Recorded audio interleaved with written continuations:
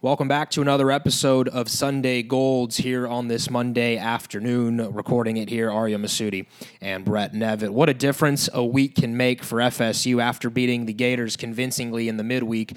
The Noles swept the Louisville Cardinals, who were a top 10 team, and the Noles did it really in convincing fashion. Brett, before we talk a little bit more about this baseball, I want to wish everybody hopefully I had a great Easter weekend, and those of you who celebrate Passover, hope that continues to be a good holiday for you for the next 8 days. But, wow, just a week ago, Brett, we were wondering if FSU had a shot at a regional host. Some people were coming at us with, can they make the NCAA tournament, asking us if you and I were too close to the team to be able to unbiasedly cover the Florida State baseball program. And we encouraged patience, right? Like, we encouraged this is a long season and things can shift really in a matter of days. And it has happened. This week was the best weekend Florida State has played all season long. Yeah, almost like baseball's a 162 game season in pro ball for a reason. There's up and downs, and I think overall we knew that we liked this team anyways. We liked the roster, and we felt like it was going to click again at some point. Just never going to get too harsh on this team, especially when they're down. And I think that's what kept them up a little bit and what gave them a little bit of a spark this weekend. I think we talked a lot about this team kind of needing a moment, and it felt like over and over again this weekend there were those big moments, and they came from different guys. It was really good to see it come from a lot of different guys on both sides of the ball. And more so than anything, I thought it was really good to see the guys play with some edge to them, some fire. They played loose. They looked like they were having fun. A lot of that has to do with early leads. But man, I thought they just took the weekend and they ran with it. And a little bit of trash talk. It was just very enjoyable to be at the ballpark this weekend. Not just because they were winning, but just because of the way they were playing. I just thought that's how you play the game, and that's how you play winning baseball. Yeah, 8-1 on Thursday, 9-4 on Friday, and then 10-9, a really entertaining game in Game 3 on Saturday. Brett, Florida State, you mentioned the moments, and we could break down game by game, but let's just kind of stick for the sake of time and to keep this efficient. Let's stick to themes. But the first theme that we have to talk about is Parker Messick. You've said this on record. You think he's the best pitcher in college baseball. I think as the season wears on, he continues to show that. You think okay, he can strike out 14 against Samford, or he can do it against James Madison. And it's like, yeah, he's got better stuff than I think that lineup has that can counter him. But then when he does it against some of these elite offenses, you really start to see why Parker's going to pitch at the next level someday. And this guy on, we say Friday nights. Obviously, this week was Thursday, but in game ones, I think you feel like game one's in the bag almost every single time Parker Messick takes the hill. Yeah, and I think the reason that I had been saying that I think he's the best pitcher in college baseball is just because there's no one in the country you would pick to start a game for you that you have to win other than Parker Messick. Between what he has on the mound, the competitiveness, the teammate that he is, the leader that he is, and just the energy that he brings into a ballpark, not just into a dugout, but that entire ballpark lights up when he does. Yeah, I got home on Thursday night and kind of just took a step back and was like, holy hell, I don't even think we realize how good this kid has been since he's been here. Because it got to the point on Thursday where it was like, yeah, this kind of feels normal. This is like what you expect at this point from Parker Messick, and like especially what I expected after the start at Georgia Tech. You just knew that he was going to come in hyper-focused, and man, he was just relentless as all get out. I mean, he would not let them beat him. I mean, he had that 15-pitch AB against Humphrey and just would not give in, didn't walk anybody. I think that's probably the thing he's happiest about. 6th time this season and 11th time in his career, double-digit Ks. 3rd time this season it happened with no walks. Country leads the nation with 94 strikeouts. If his career ended tomorrow, he'd be first in program history for K for 9 in a season, and the best career K to walk ratio that any Seminoles ever had. It's just so much fun to be at the ballpark when Parker's pitching. I don't even care what colors he's wearing. The energy he pitches with, everything he does, it's truly a joy to watch him pitch every Friday. Yeah, you're gonna talk about Parker Messick as one of the all-time greats at Florida State. I think, you mentioned some of the elite pitchers all time that come to mind that have pitched to FSU, and man, if Parker ain't named amongst them, if you don't have a picture of Parker Messick, in the hallways of Dick Howser Stadium here in the next year or so, it's starting to hit me, by the way, that the Parker Messick era might be coming to a close pretty soon at Florida State. And I don't want to live in a world where Parker Messick's not my Friday night starter, but it's winding down, and he's going to be a high draft pick, and he's going to do some great things. I think, do you think he's working himself into a first-round draft pick? I just think that if I was an MLB scout and I'm sitting there and I got to take someone who I think is going to be an MLB player one day, there's not many guys that I think are more of a sure thing than Parker, just with everything he's done, the track record. I mean, he's thrown well against good teams. He's thrown well against hitters that are going to be in the pros. I mean, he dominated DeLauder early in the season. Yeah, I know it's not the best body in the world or the best stuff in the world, but man, you're not going to find a kid that competes harder than him.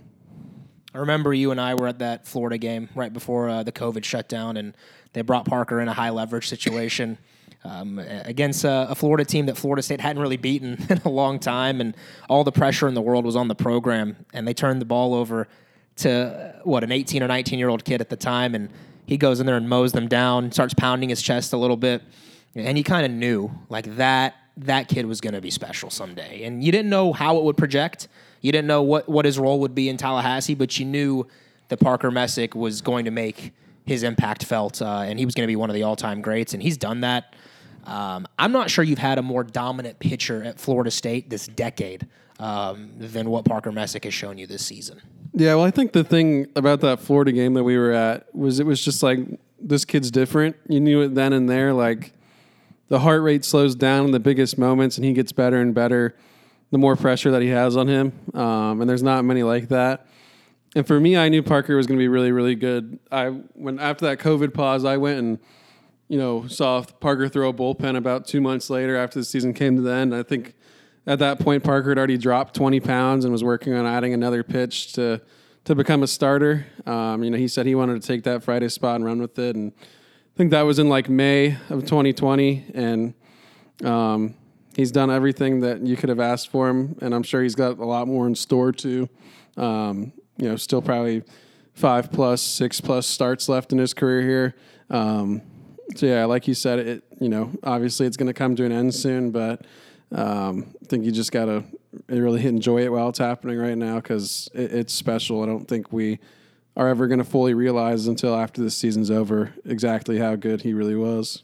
Yeah, I think you're right. And you just talk about like pitchers that come to mind in the past. Florida State's had some unbelievable ones. When you think of like Sean Gilmartin and you think of obviously, Tyler Holton's been really good from the left-handed side, and Luke Weaver comes to mind as one of those all-time greats that was dominant. People will name like Richie Lewis and some of these other guys too. And wow, I mean, it's we've spent a lot of time on Parker here in this segment, but like you're gonna miss him when he's gone. He really is on that level. I mean, they just handed out week 9 of awards for ACC players, and Parker just won his 3rd ACC Pitcher of the Week, and probably should have 4. Don't really know how he wasn't the ACC Pitcher of the Week for his performance against Notre Dame, but yeah, I mean, for him to win 33% of the weekly awards already, I think that pretty much tells you all you need to know about how dominant he's been this year. I also have to mention Paul Wilson. If I don't do that, then I know some Florida State baseball fans will get after me. But man, Parker Messick's been phenomenal. 6 2/3, 14 strikeouts. Against, I think Louisville's one of the best 10 lineups in the country. Like, I really believe that's a dynamite lineup and some serious draftable talent in that order for the Cardinals, and Parker was phenomenal. The Noles get the job done in game 1. Jaime Ferrer, again, really good to start things off. But Brett, the theme of the first 2 games, again, following the Florida game, the Noles got big innings early. And that really, I think, allowed the pitching staff to be able to go out there and toss with relatively low pressure. And when you have the talent on the mound that Florida State does, if you give them run support, you can feel pretty good about the game ending in a Noles victory. Yeah, well, the theme, even more so for me, was just capitalizing on a mistake. With 2 outs, I think they'd already scored 1 run at that point, and I think Jaime bloops the ball to right. Center fielder, I think, lost it. Right fielder tried to make it like a I think like a diving catch on one knee, and it hits off his glove, and you score 2 runs there. And it extends the inning, and Alex hits the next pitch about 1 bajillion feet. I'm sorry, TrackMan, but there's no way that thing stopped at 412 Third straight home run feet. for him, by the way, in as many games. 4 and 5, I think, as well. And for me, I really knew Alex was seeing the ball well after that second at bat against Florida. I think we talked about it last week as well, where he laid down. He laid off two off-speed pitches below the zone, and for me, it was like, okay, he's starting to click. He's starting to see it. And, man, he gets it. It's pretty special.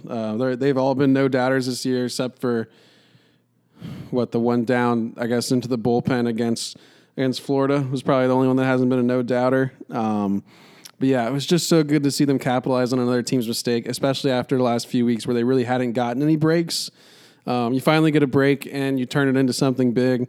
When you get big innings with this pitching staff, like you said, Arya, I mean, you have a really good feeling that you're going to win a game. And overall, I just think that big inning allows the pitcher to also not have to be perfect. Defense doesn't have to be perfect. You just play loose and take chances on both sides of the ball. And, it was just pretty much it wasn't a great defensive game, I didn't think, but pretty much you couldn't have asked for an easier Game 1 win.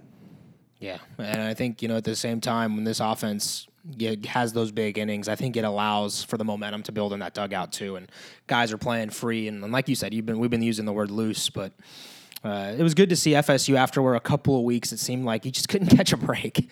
And maybe against Florida, those demons were exercised a little bit and the monkey's off your back. But we'll see. I mean, it could be just one weekend. I don't know. I think that's the beauty of baseball is like just as much as we were preaching patience with the series losses, I think you have to kind of have a level head about this weekend too. But let's keep going. Bryce Hubbart, I thought Game 2 wasn't maybe the best Bryce Hubbart we've ever seen in his career, but I think he trends upwards now after a couple of weeks, and I think this was a start he really needed to have.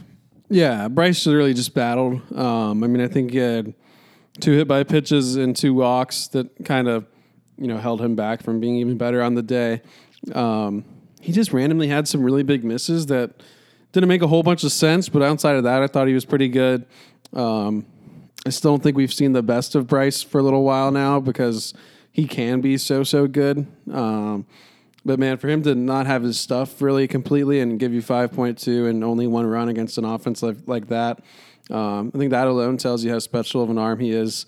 I mean, I think his ERA is still below Parker's this year so far.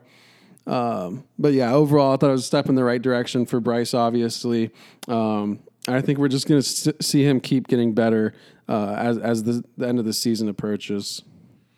Yeah, this game, though, I think was all about Trayton Rank, and you can't not mention just how amazing he was. 4 for 4, almost had the cycle, needed a home run to get it, and I think, Brett, you really were high on him in all of fall ball. I remember consistently you talking about Trayton's going to be someone that will play at Florida State, whether it's eventually as spots open up or immediately. Trayton started to force this coaching staff's hand, I think, a little bit because he really is a jack of all trades. You can put him in the outfield. He's pretty good in the infield. He runs well.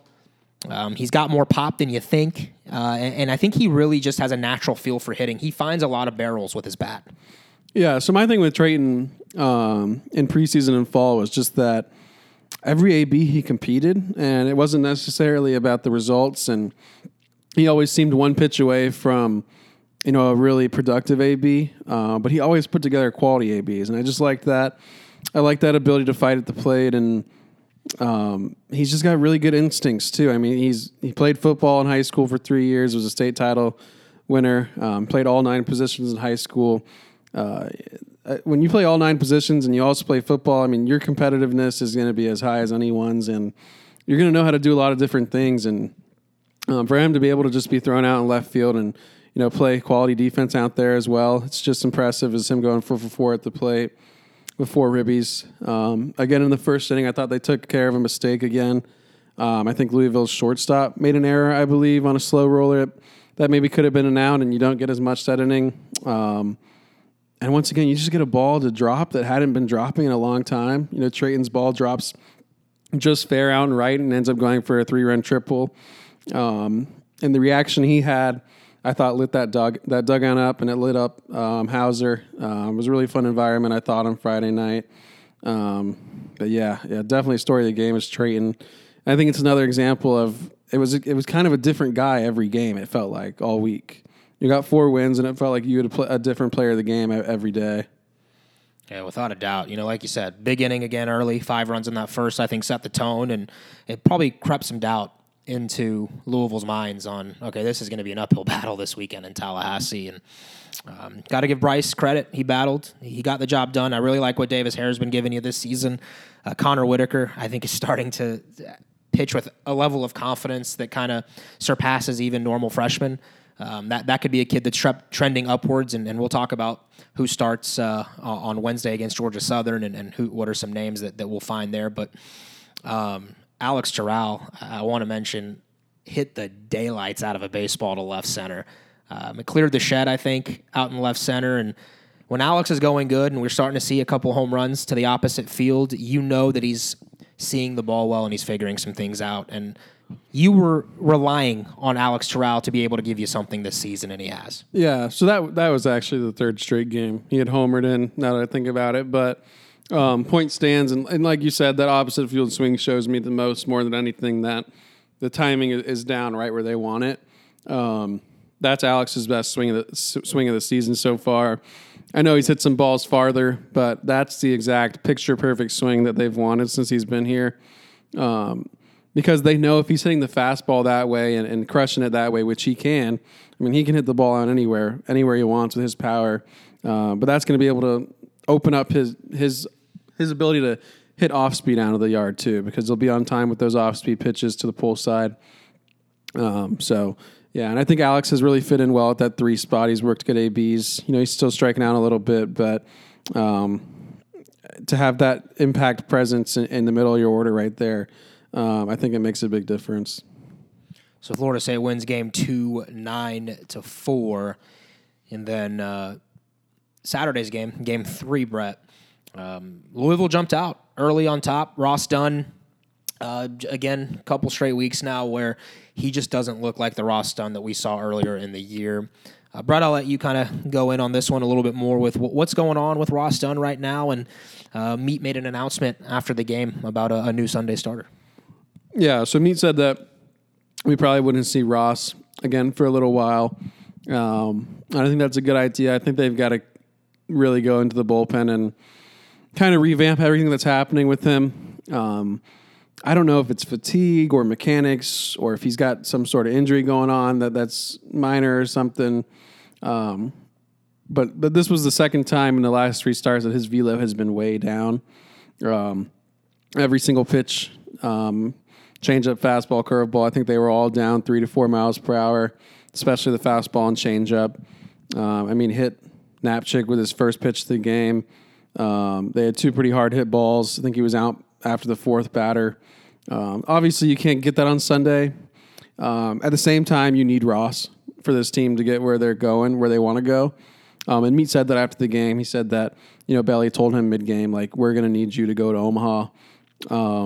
Ross can still be a really big piece to this team. I mean, preseason, he 100% was the best pitcher on this staff. And we saw it earlier this year when he's on, he can dominate any lineup. I mean, you think back to what he did against Wake Forest. He really hasn't been the same since the start after that against NC State. I think it's been 3 straight starts now, or maybe 4, that he's looked rough. I think it was 2 starts ago or 3 starts ago that it was the first time his velo dipped. They did fix it with a mechanical fix, so I'm wondering if it's that same thing again this time. But sitting him down for a week or 2 and just getting him right back mentally and physically, I think it's going to help him, and I think it's going to help this team. I think if you get Ross in that bullpen, and he can be a dominant arm back there too. Yeah, they took him out after 15 pitches, Brett, and that was tough. I mean, they had the bullpen active after, I think, 3 pitches. So I think that tells you where they were at with him. And seeing Belly's walked out there early in numerous starts now for him. So, I mean, that's never a good sign when your pitching coach has to continuously come out and chat about number of things. And I would think that's probably, too, just because of the velo. And I'm sure Belly looks out there just like I do, and it's like, there's got to be something going on here. But listen, like Ross Dunn is supremely talented. I mean, he's going to factor into Florida State's rotation again at some point in his career. I don't know. I mean, could it be this year? We'll see. Carson Montgomery getting announced as your new Sunday starter going forward. I know a lot of fans were wondering if that's a guy that could move his way into the weekend rotation. The answer is now yes. And I do look forward to seeing Ross getting right because I do think in the back end of the bullpen, you could use Ross for 2 to 3 innings. I think he's got more than enough in the tank. It'll be fun to watch him maybe go back out there and start hurling some 97s and really being a matchup nightmare for some guys.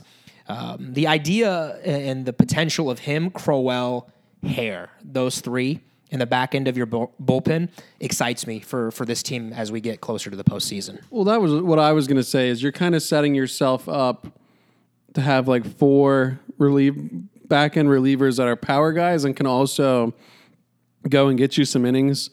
I mean, you could potentially think and go, all right, we have 4 games. Our starters give us 6 innings in each. You could really go 3 innings each in that week with 3 innings from Baumeister, 3 innings from Hare, 3 innings from Dunn, and 3 innings from Crowell.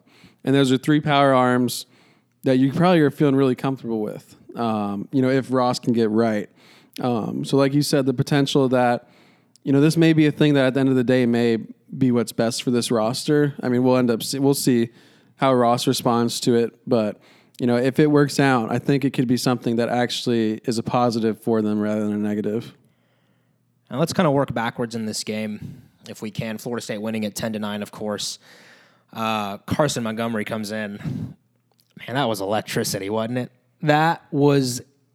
I wanted to run through a wall when Carson Montgomery came in and struck out the number 3 and 4 hitters, who are both going to be extremely high draft picks.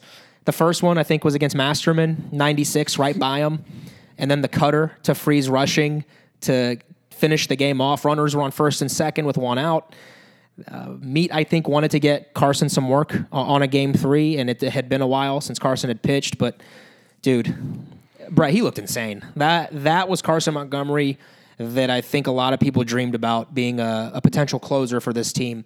But I think I'm just as excited about him moving into Sundays, too.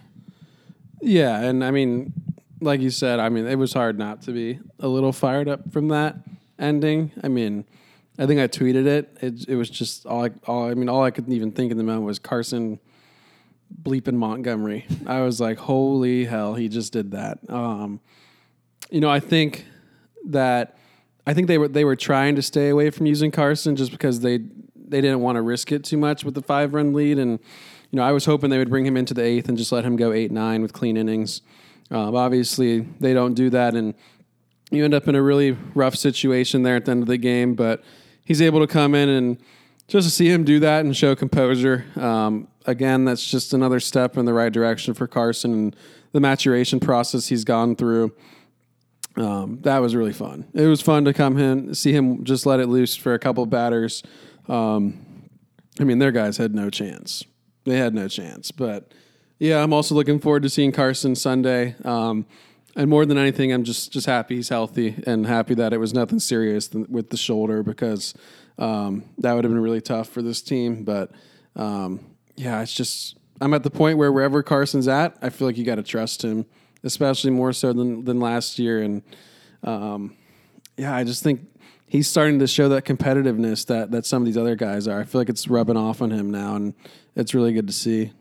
I think he let out a little chest bump and a scream into the sky after he struck out rushing, and it's been good to see him play with that level of energy and as Brett said, competitiveness. But I think it'll be his first start since the Pitt series last year. Am I right? First weekend start? Yeah, that's what I meant. First weekend start because it was the Pitt series where they changed some things up last year. So Carson moves back into the weekends, and we'll see how it goes. Carson, he struck out 14. Is that right? 13 against Stetson? Yes, I believe so. Something like that. So he's trending upwards. You got to ride the hot hand right now, and I think Carson will give you a really good option and opportunity on Sundays going forward. Speaking of Sundays, Brett, how big was it for Florida State to win a Game 3? We've been talking about this team can win 2 in a weekend. Can they do it 3 straight times? And the answer on this weekend was yes.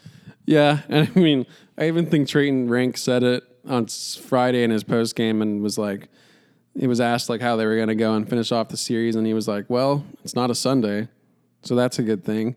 That was pretty funny, but I mean, this was another wild one. I mean, I think this game was like 4.5 hours or something, or 4 hours and 2 minutes. I mean, right when they jumped up in the first inning, you're thinking, "Oh, here we go again." But this team responded quick. They came up with big hit after big hit in this game, man. It just every time there was a big situation, they just came through. And after a couple of weeks of the complete opposite, it was so good to see them do it. I mean, you got it from multiple guys. I mean, obviously Jordan more so than anyone, but yeah, I think this just gets them over the hump a little bit mentally on those last games of the weekend. And hopefully, man, we stop getting those late eggs, and you just got to compete. It's not ever going to be pretty on a Sunday. 10-9 win's not the prettiest in the world, but a win's a win, especially on the last game of the weekend. And bats are always important on Game 3s on Sundays. And 10 hits for Florida State in this one. Jordan Carrion, what a game for him. He had 7 hits, by the way, this week when you combine it with the Florida game. 6 on the weekend. You've been saying for a while, Carrion's going to be someone this team needs to play at a high level. Defensively, he always does that. But with the bat, if he can start spraying the ball to left center, to the opposite field, then he finally got into one this weekend and got it up and out over the wall. Barely. It nicked the very top of the wall before it left the park. But what a moment that was for Florida State to retake the lead there. Was that during O-Canada in the 5th? I believe it was.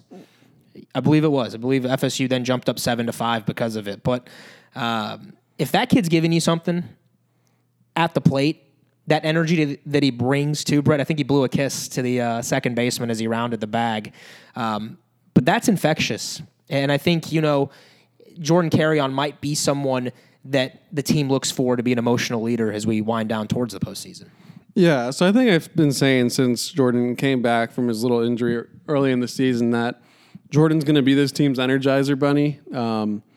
He's going to be the one that keeps them going when they're down. He's going to be the one that really gets them going when they're up. And I've always thought Jordan could be somewhere from a 250 to 275 hitter. And man, he's starting to show me even more than that. I know it was only 1 week, but when he's spraying line drives all over the yard, he can be a really, really good hitter and impact the games in a lot of ways. He was awesome defensively again this weekend. 4 for 4 at the plate, career high 4 hits, then career high 3 RBIs. First home run as a Seminole, couldn't have come at a better time. And man, I loved the way he rounded the bases.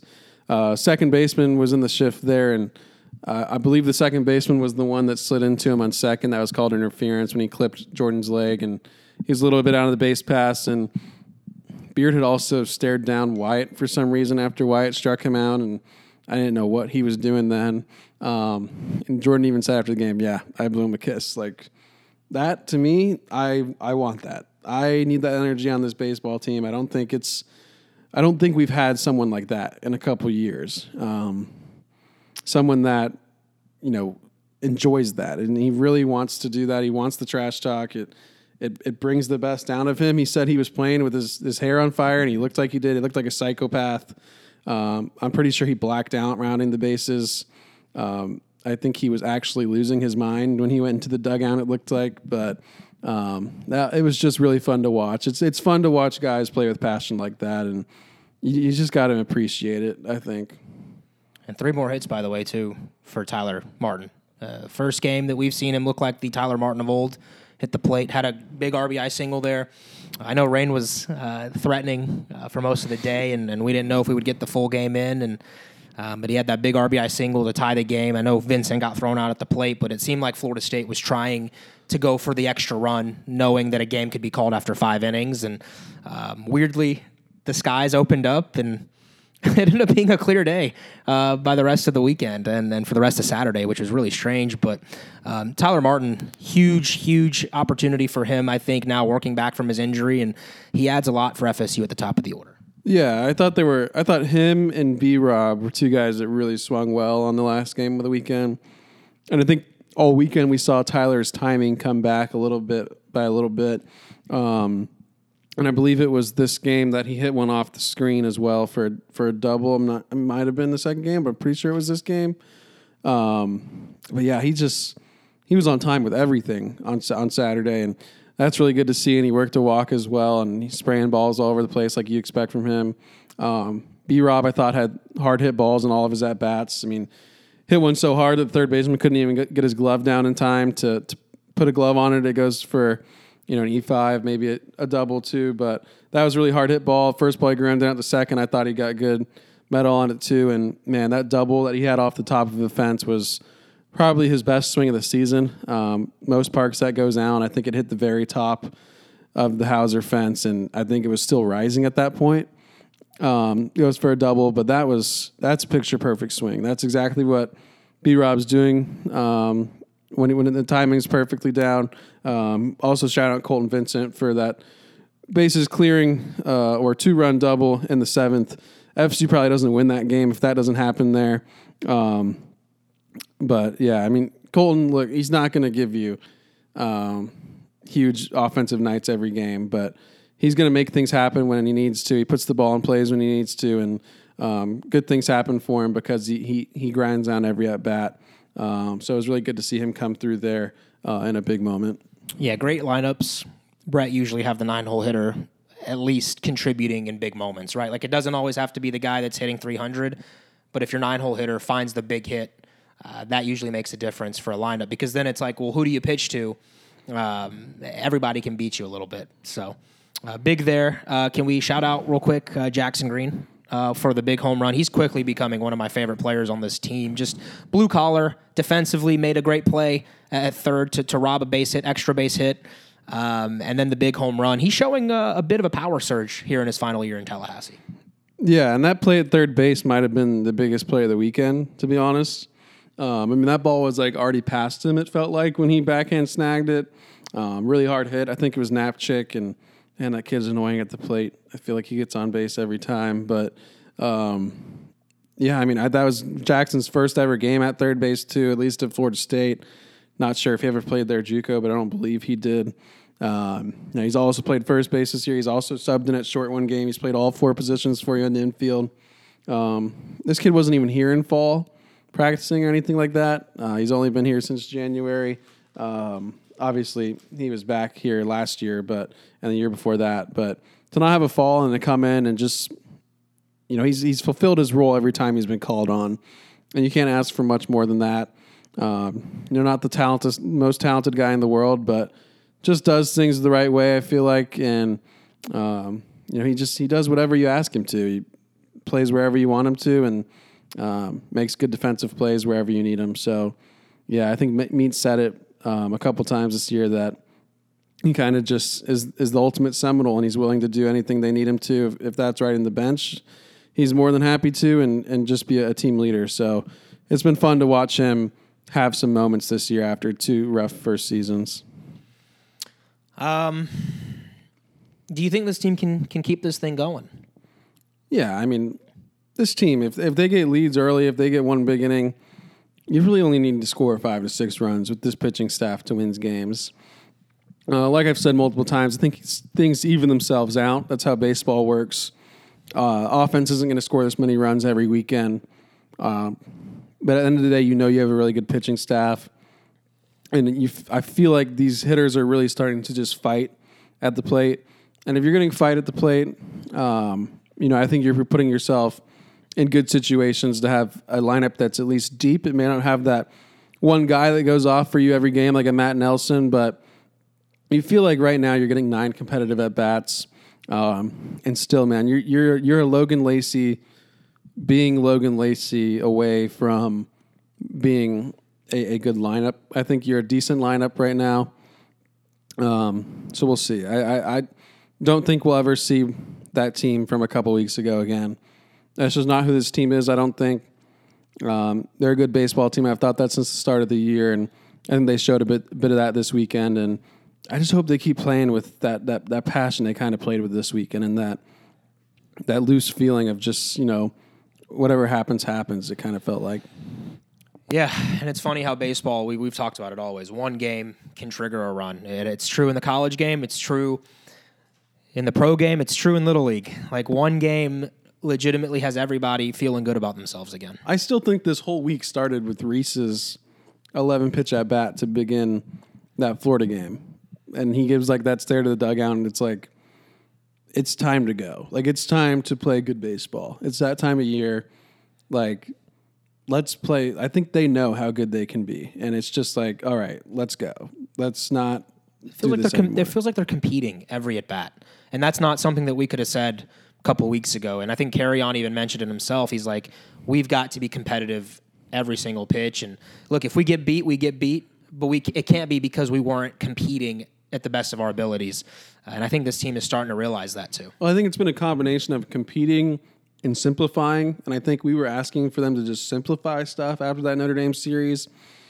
And they've kind of mentioned multiple times where it's been like, we were in paralysis by analysis. Like, we're just going out there and hitting now.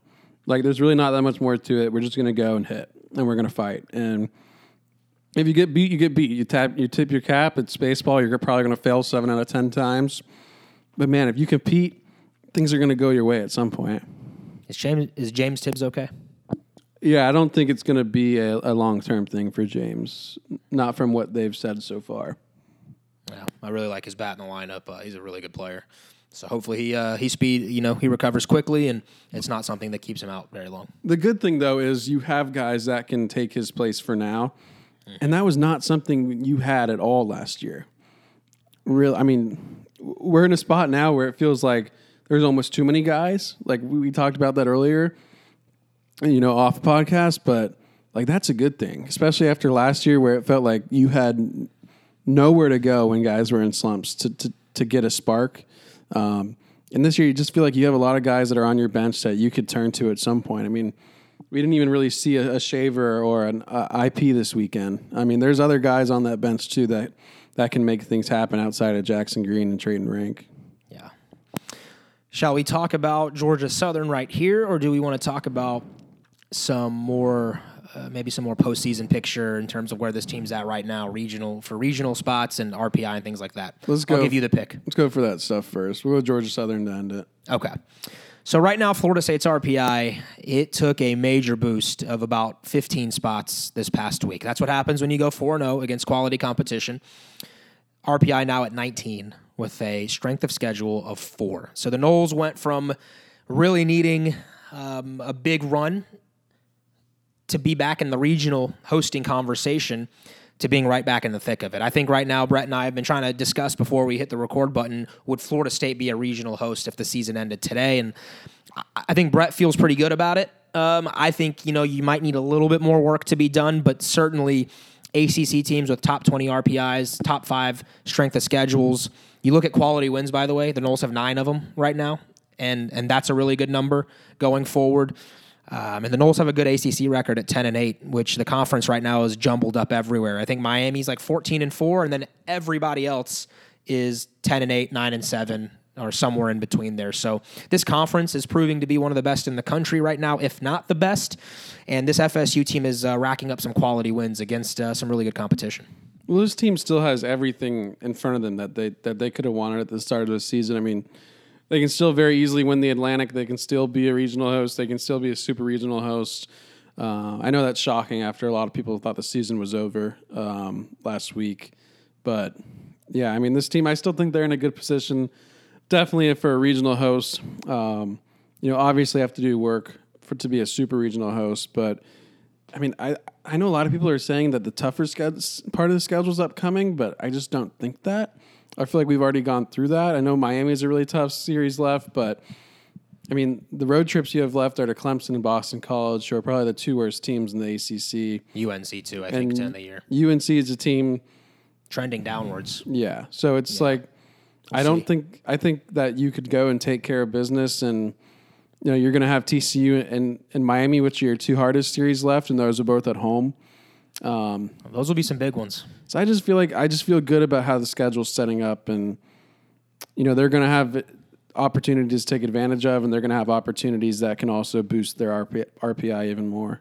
Yeah, I think someone asked me, they texted me, do you think we can still be a top 8? And I think, some work would need to be done, but you get to 35 wins in the regular season, 17 ACC wins.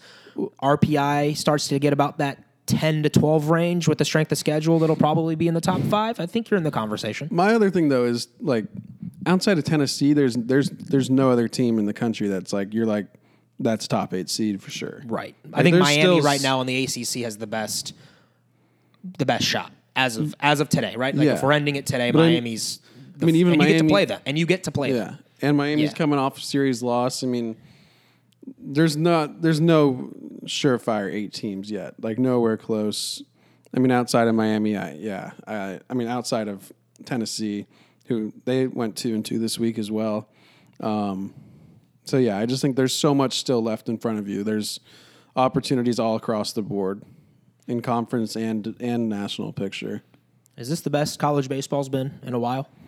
It's the craziest. I think there's just more parity. I think rosters are better everywhere. These experts have no idea how to put together top 25s. I don't know. I don't think there's really any method to their madness. I think they just kind of play roulette.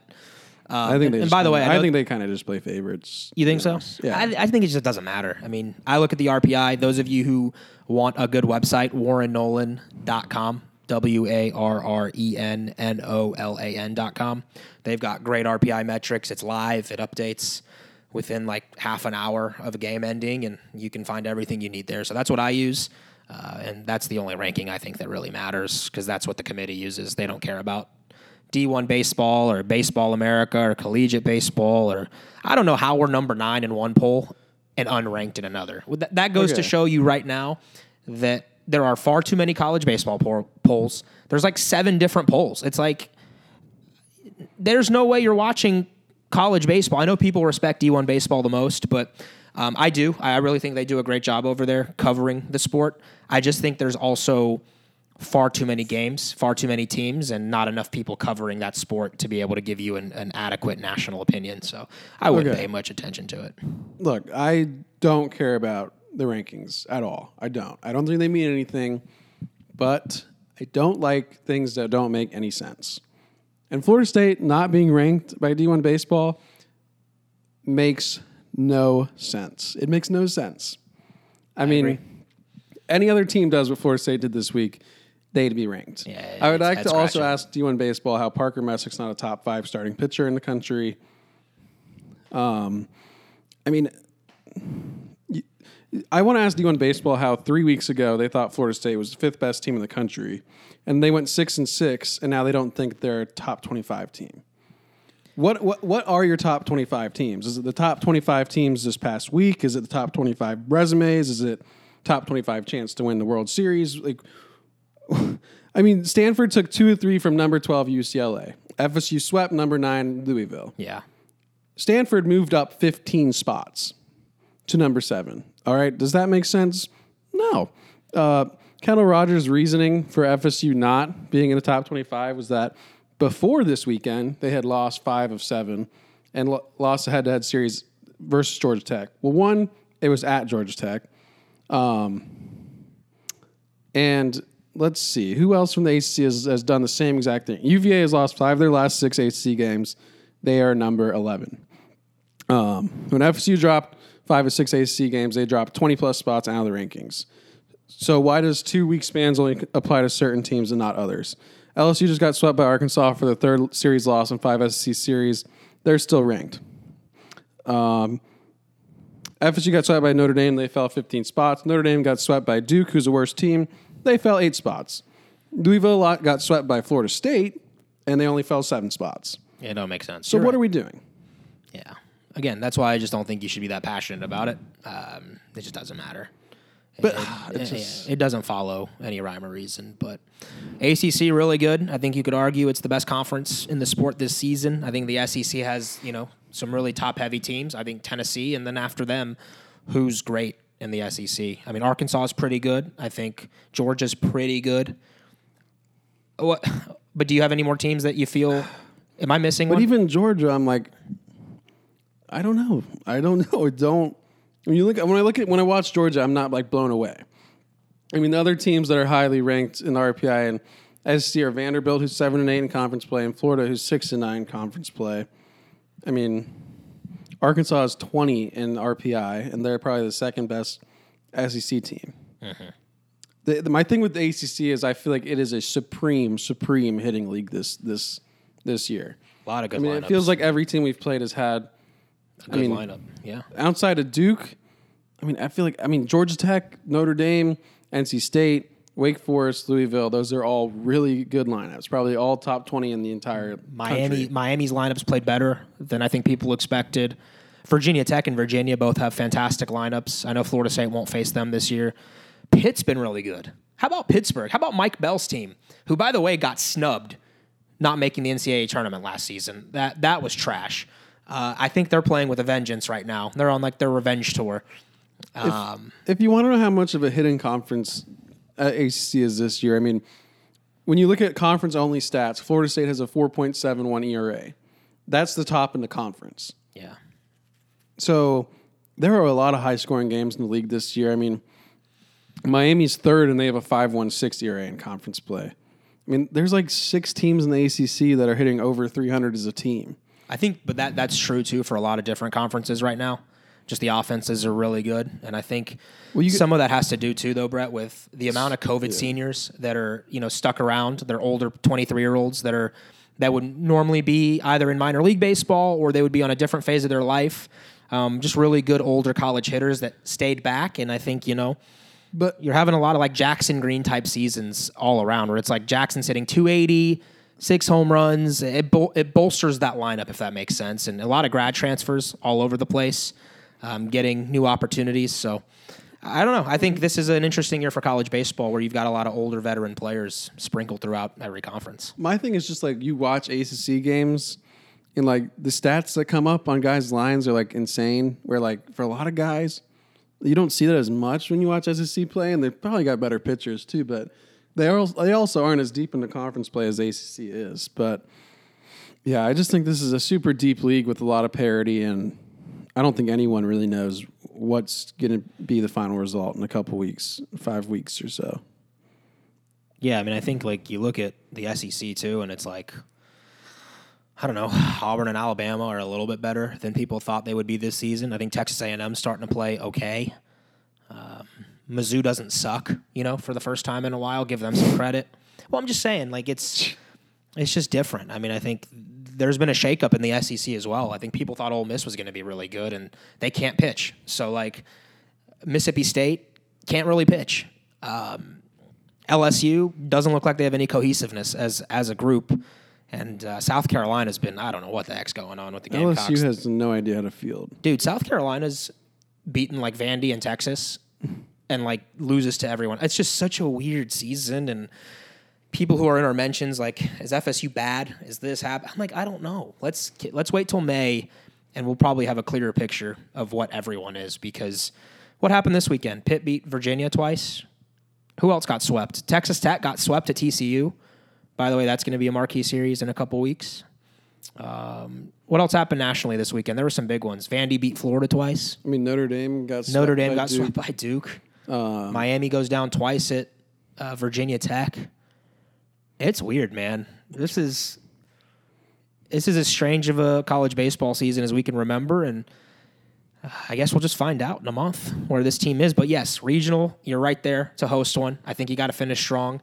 To host a national seat, to get a national seat and host Supers, I think you probably need to, like I said, you need to win like 35 games in the regular season. That's doable. And then you go to the ACC tournament, Brett, and you win 2, right? You get to the semifinals of the ACC tournament, and I think you're probably a national seed. At least historically, that has been a good mark for any team wanting a top 8. Georgia Southern, what do you think? I think they're talk about it. Good baseball team. I think they're a really good baseball team. Every few years, folks, there are some of these mid-majors that become the darlings, and they show up late in the season. We've seen it. Like sometimes a West Coast team gets hot, or Gonzaga's been pretty good this year, or Missouri State in the past, Kennesaw State. Stetson had that one year, remember, where they were really good with Logan Gilbert on the mound. This year, there's a handful of teams. I know Texas State and Georgia Southern, Mercer. There are some teams right now that have raised some eyebrows, and this Georgia Southern team, folks, is number 8 in the RPI. So you have a very unique opportunity on Wednesday night where this would normally just be a decent opponent you're playing that could maybe sneak in as a 3 seed or a 4 seed in a regional.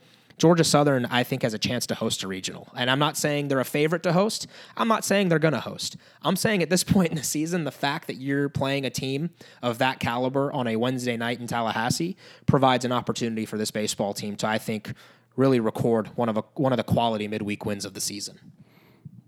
I'm trying to figure out how they're 13 games over 500 when they've only outscored opponents by 17 runs. Well, their offense isn't great. They're pitching better for a mid-major than most mid-majors pitch at. They're still got a 5.05 ERA and a 268 average. I mean, they're really good at fielding. Ty Fisher's been really good for them on weekends. Yeah, Jalen Padden has been good. So I think it's like they've got some starters on a Friday, Saturday that really they're able to like knock off a lot of those teams in their conference. They beat Texas State twice earlier this season. They've got wins over Georgia. They got a win over Georgia Tech. They beat the Mercer team that beat Florida State. Tennessee did take them to the woodshed on opening weekend 3 times. Okay. I do think Georgia Southern's a very good baseball team and definitely not someone you can overlook. But now I'm looking like deep into their resume. I don't know if they should be ranked. I mean, they lost their series against UCF. They lost their series against Louisiana. They have that series win over Texas State. That's really the big pusher. But yeah, it's not when you see a mid-major that's ranked, you expect them to have like a 300 average and like crazy numbers, but. You know, they just have some guys that are putting together good years. Noah Searcy's hitting 333. Jarrett Brown's hitting 319. Jason Swan, 318. And Jesse Sherrill, 314. Austin Thompson's their leading home run hitter with 7. He's hitting 236. Pitching-wise, like you said, Ty Fisher looks like the Friday guy has been throwing well.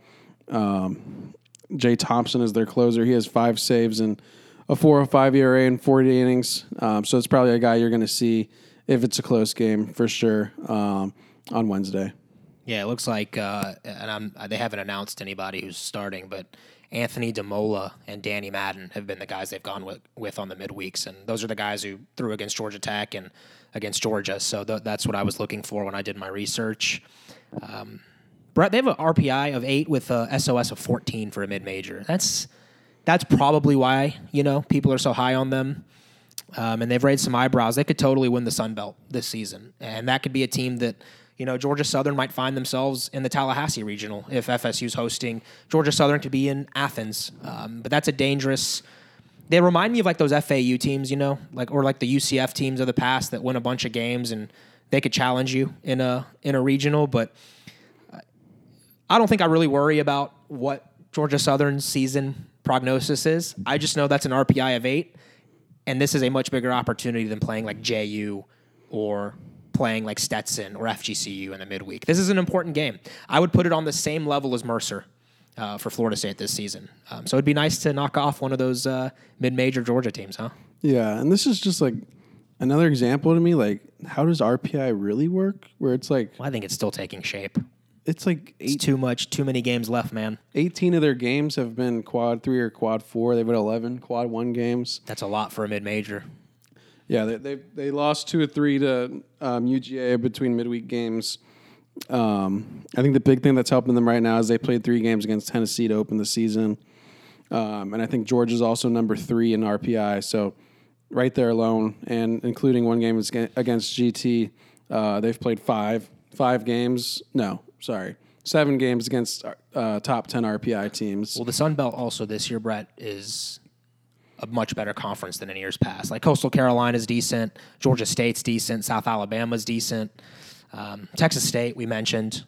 So I think they're the beneficiary. Even Louisiana, by the way, the Ragin' Cajuns, RPI of 52. So like they are the beneficiary right now of playing in a much better mid-major conference than I think people thought. I think Wofford is in their conference, if I'm right. Am I off on that? I might be off on that. I have no idea. I have no idea either, actually. So I'm going to stop talking about the Sun Belt. It's like Texas State, Georgia Southern, Georgia State, Troy, South Alabama. Right. Coastal Carolina, those teams are in there. Right. No, Wofford is not. No. Wofford's in Mercer's? Is that right? I don't know. We're not mid-major experts. No, we're We're not. going to stop talking about it. There are 8 in the RPI. It's a big opportunity for Florida State. And I do think it's a team that has certainly proven that they can beat some heavyweights on the midweeks. So Noles are going to have to be ready. Who starts on Wednesday? I know that's a question some people have had. Yeah. I like Connor Whitaker. I don't know who your choice is. Maybe Jonas Galaro goes back out there. Yeah, my best guess would be that it's Whitaker. I could also see it being Jonah thrown out for 3 innings or so again. It's weird because I think whoever it is won't go a full start because you do turn around and play at Clemson 2 days later since you play on Wednesday. I think if they had to pick one guy to be the midweek starter the rest of the year, it'd probably be Whitaker. But at the same time, Whitaker's given you some valuable innings as your bridge guy out of the pen. So to be honest, I don't think they're going to go with one guy the rest of the season who starts, throws 5 or 6 innings. I think it will be a week-by-week thing, and, the importance will be put on the weekends, as it should be. That's smart. Maybe Baumeister gets an inning or 2? Yeah, I also just think they really like using Baum out of the pen and seeing what he can give them this year. But long-term, Jackson is 100% a starter for this team, I think. But I don't know if that will be this year, especially because he had some shoulder tightness like Carson did this past week. Cool. Well, I think 7 o'clock Wednesday night, if I have that time correct, should be a lot of fun between the Noles and the Eagles. I want to say Georgia Southern beat Florida State one year in a regional. Recently, actually. I feel like I remember within the last 5 or 6 years, Georgia Southern beat Florida State in the Tally Regional. Could be wrong on that. I don't have it pulled up, but that's just coming out of my memory. But all right, anything else you want to touch on? Yeah, well, I think we were going to do some questions. Yeah. From listeners, but there was one more thing I wanted to touch on just before we got through with this episode about Florida State that I forgot to mention earlier. FSU is doing a really good job holding runners on this year between the pitchers and catchers. I think Colton's thrown out 6 of 10 runners in ACC play. He's been really good with pitches into the dirt too. FSU I think they're second to last in the ACC with wild pitches. I think they only have 12 or 13 so far this year. A guy like Parker who throws a lot of pitches in the dirt because of how he pitches, he needs to. I don't think he has any wild pitches this year. There's some guy. Parker only has 0 and Bryce has 1. Overall, I think you're doing a really good job behind the plate. Colton is, and Meat talked a lot about his value behind the plate. I think it was after Thursday's game. It might have been. Don't remember exactly. But yeah, I think between pitchers and catchers, doing a really good job holding guys on. I don't think Bryce has allowed a stolen base all year through all his starts. So just wanted to mention that to make sure we got that in this episode because Louisville is a team that usually runs a lot, and I think they might have had 1 stolen base all weekend, if not any. I don't really remember them running a ton. Usher was the guy that came in with 21 stolen bases and 21 attempts. So obviously that team knows how to run the bases. For questions, go over here to my phone real quick. While you search those up, Georgia Southern beat Florida State in 2014 in the Tallahassee Regional 7-0. FSU was the number 5 national seed. So it wasn't that recent, about 8 years ago, but I'm proud that my memory goes back 8 years to remember that. I think I remember all the heartbreaking losses, the ones that are painful. Still remember Bucknell beating Florida State in 2008. Buster Posey's lineup. The kid came in and threw a complete game shutout. I don't remember his name, but if you hold a team that's averaging as a lineup 340 to no runs, you're really good. Then, by the way, Florida State beat them 25 to 1 in the losers bracket the next day and ended up averaging 18 runs per game in the Tally Regional and then went to Omaha. So, fun times. Yeah. Fun times. But couple questions here. A few of them are about rankings. I think I already a little ranted about that enough. Who goes to midweek starter? Baumeister, Queller, Dunn. We just hit on that a little bit, but I'll hit on the other guys first. I don't think I don't think Wyatt will. I think, they like him as a reliever right now, and they like the role he fulfills for them, and they really need him in the bullpen. Ross, I don't think will either, because I think they know his value. The rest of the season could come in the bullpen, and just because, especially not right now, because like Meat said, they want to go in and get some things fixed before throwing him back out there. Another question is, what players in the 2022 class could have a Ferrer Tibbs level impact next year? There's definitely a lot of guys. I like that class a lot. Trying to pull up all the names here real quick, but obviously it's hard to know exactly who's going to get here because of the draft. Off the top of my head, the kid that probably would make the biggest impact next year is Cameron Smith, who's a big-bodied shortstop. But he might be a guy that goes in the draft very high. Helium name this year, rising up a lot of boards. Even if he is drafted, that just shows you a lot about FSU's evaluations. He was not ranked or really on any boards, anyone's radar last year when he committed to Florida State, I think, in the summer. And now he's probably going to be, a top 3 round draft guy.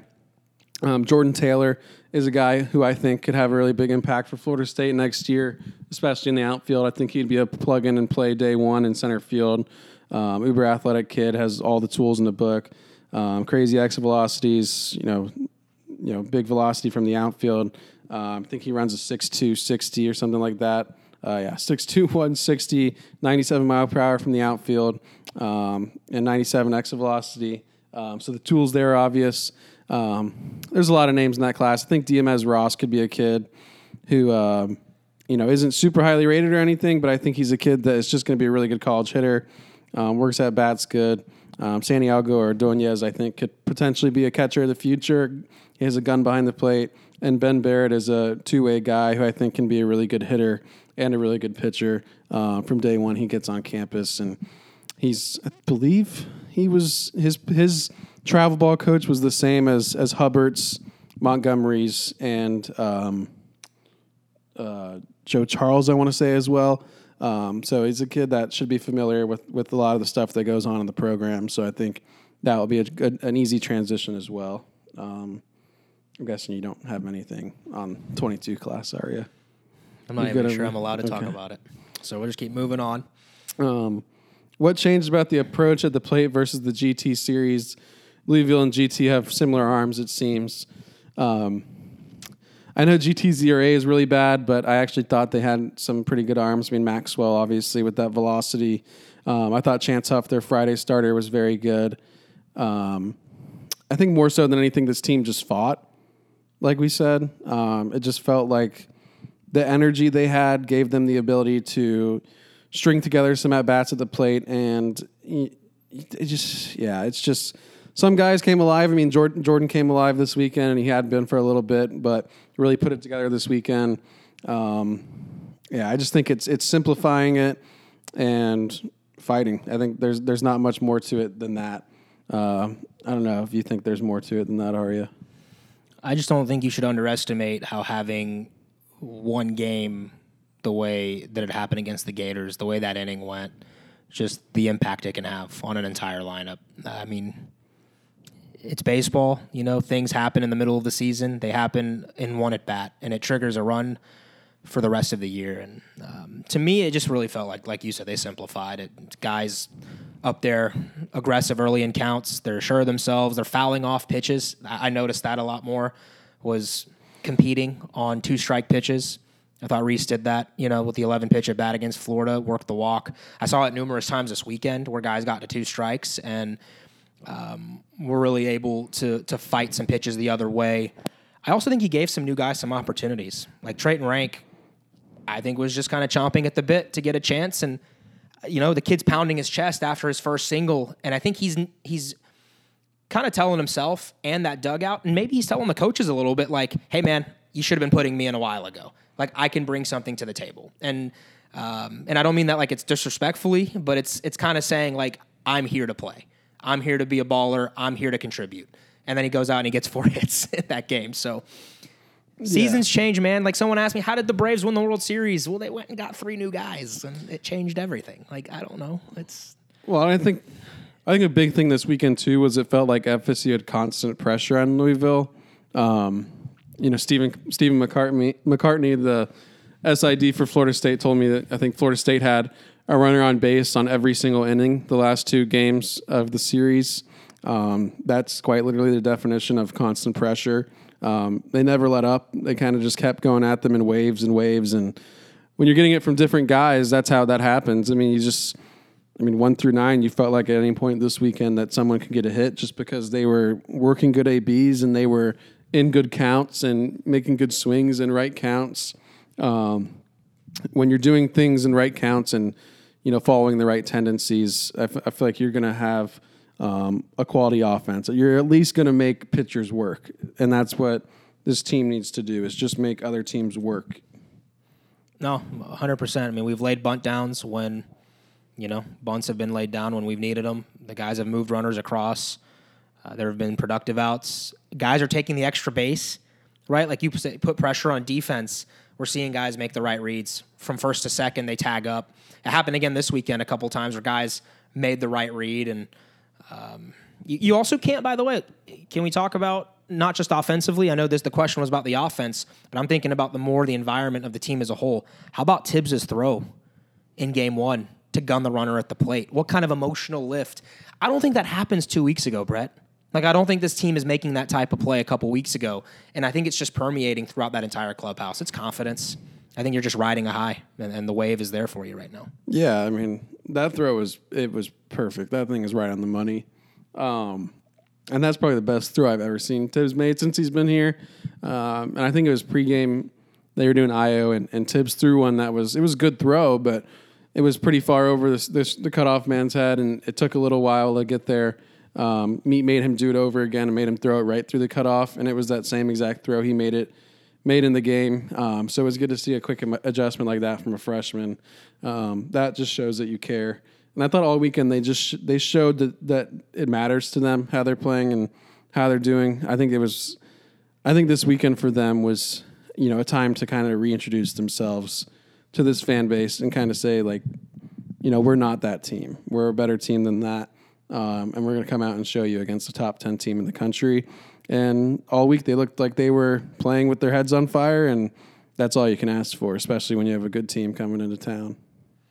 First ACC sweep at home, by the way, since 2019 for FSU. Almost 3 years. Isn't that crazy? And that was Clemson, right? I believe you're right. And I think we brought that up last week, where it felt like you had that same opportunity this weekend to turn your season around with a big weekend, and they did kind of that same exact thing. Now you got to see if they can build off of that, just like that 2019 team did. I think we have one more question as of right now. Do you see Carrion and B-Rob coming back next year to go along with Rank, Tibbs, and Ferrer? Jordan is a sophomore, but he's sophomore draft eligible.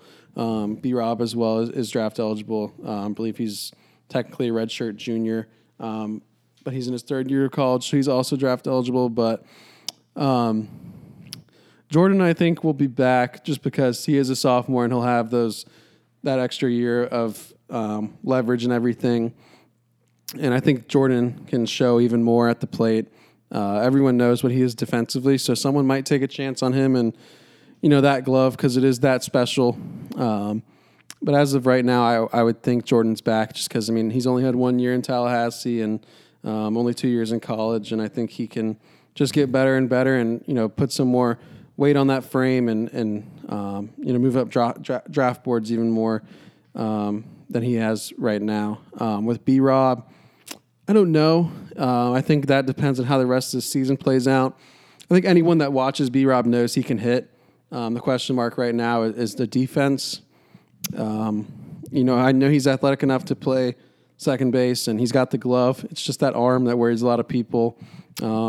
To me, I think he's in his head a lot about the mechanics of it, and rather than just doing it and throwing, it feels like he's thinking and throwing. I could see the potential for B-Rob coming back, but at the same time, I don't know if MLB teams are going to let him get away, just how good that bat can be. But I don't think it would be the worst idea in the world for B-Rob to come back and make himself some extra bucks because he can hit even better than he is right now, and I think he showed that in the Cape last year. I think if a lot of people saw him in the Cape, then that might have been enough for them to want to draft him. Cool. A lot of fun on this podcast. They're a lot better when you go 4-0 in a week. So what do you say we do it again later on this week? Yeah, and I'm starving right now. Yeah. I need some food. Thank you guys for your questions. If you want to ask us some more, at Sunday Golds on Twitter, you can DM us, drop a question underneath the tweet Brett just put out, I think, about asking more questions, or you can DM us directly at BrettPN at Arya Masudi, or email us at sundaygoldspod@gmail.com. We'll try and get to some more of your questions on Thursday. We'll try and bring a guest on for the second pod this week, either a player or a coach, or maybe a member from the media to kind of have a full show there. And we'll preview the Clemson series, which is going to be a big one, I think, for Florida State. It's a place that the Noles have not played well historically. It's kind of snuck up on us at times, even when we are the better team. So we'll talk more about that. Hopefully a big win against Georgia Southern that'll boost the RPI against an Eagles team that has number 8 in the RPI and 24 wins on the season. So sneaky game there Wednesday night. And until we talk to you again, we're on Apple Pods. We're on Spotify. Please leave us 5 stars. Please share this with your friends. Please leave us a review. And we will talk to you later on this week. This was Sunday Golds. I'm Arya Masudi, and he's Brett Nevitt.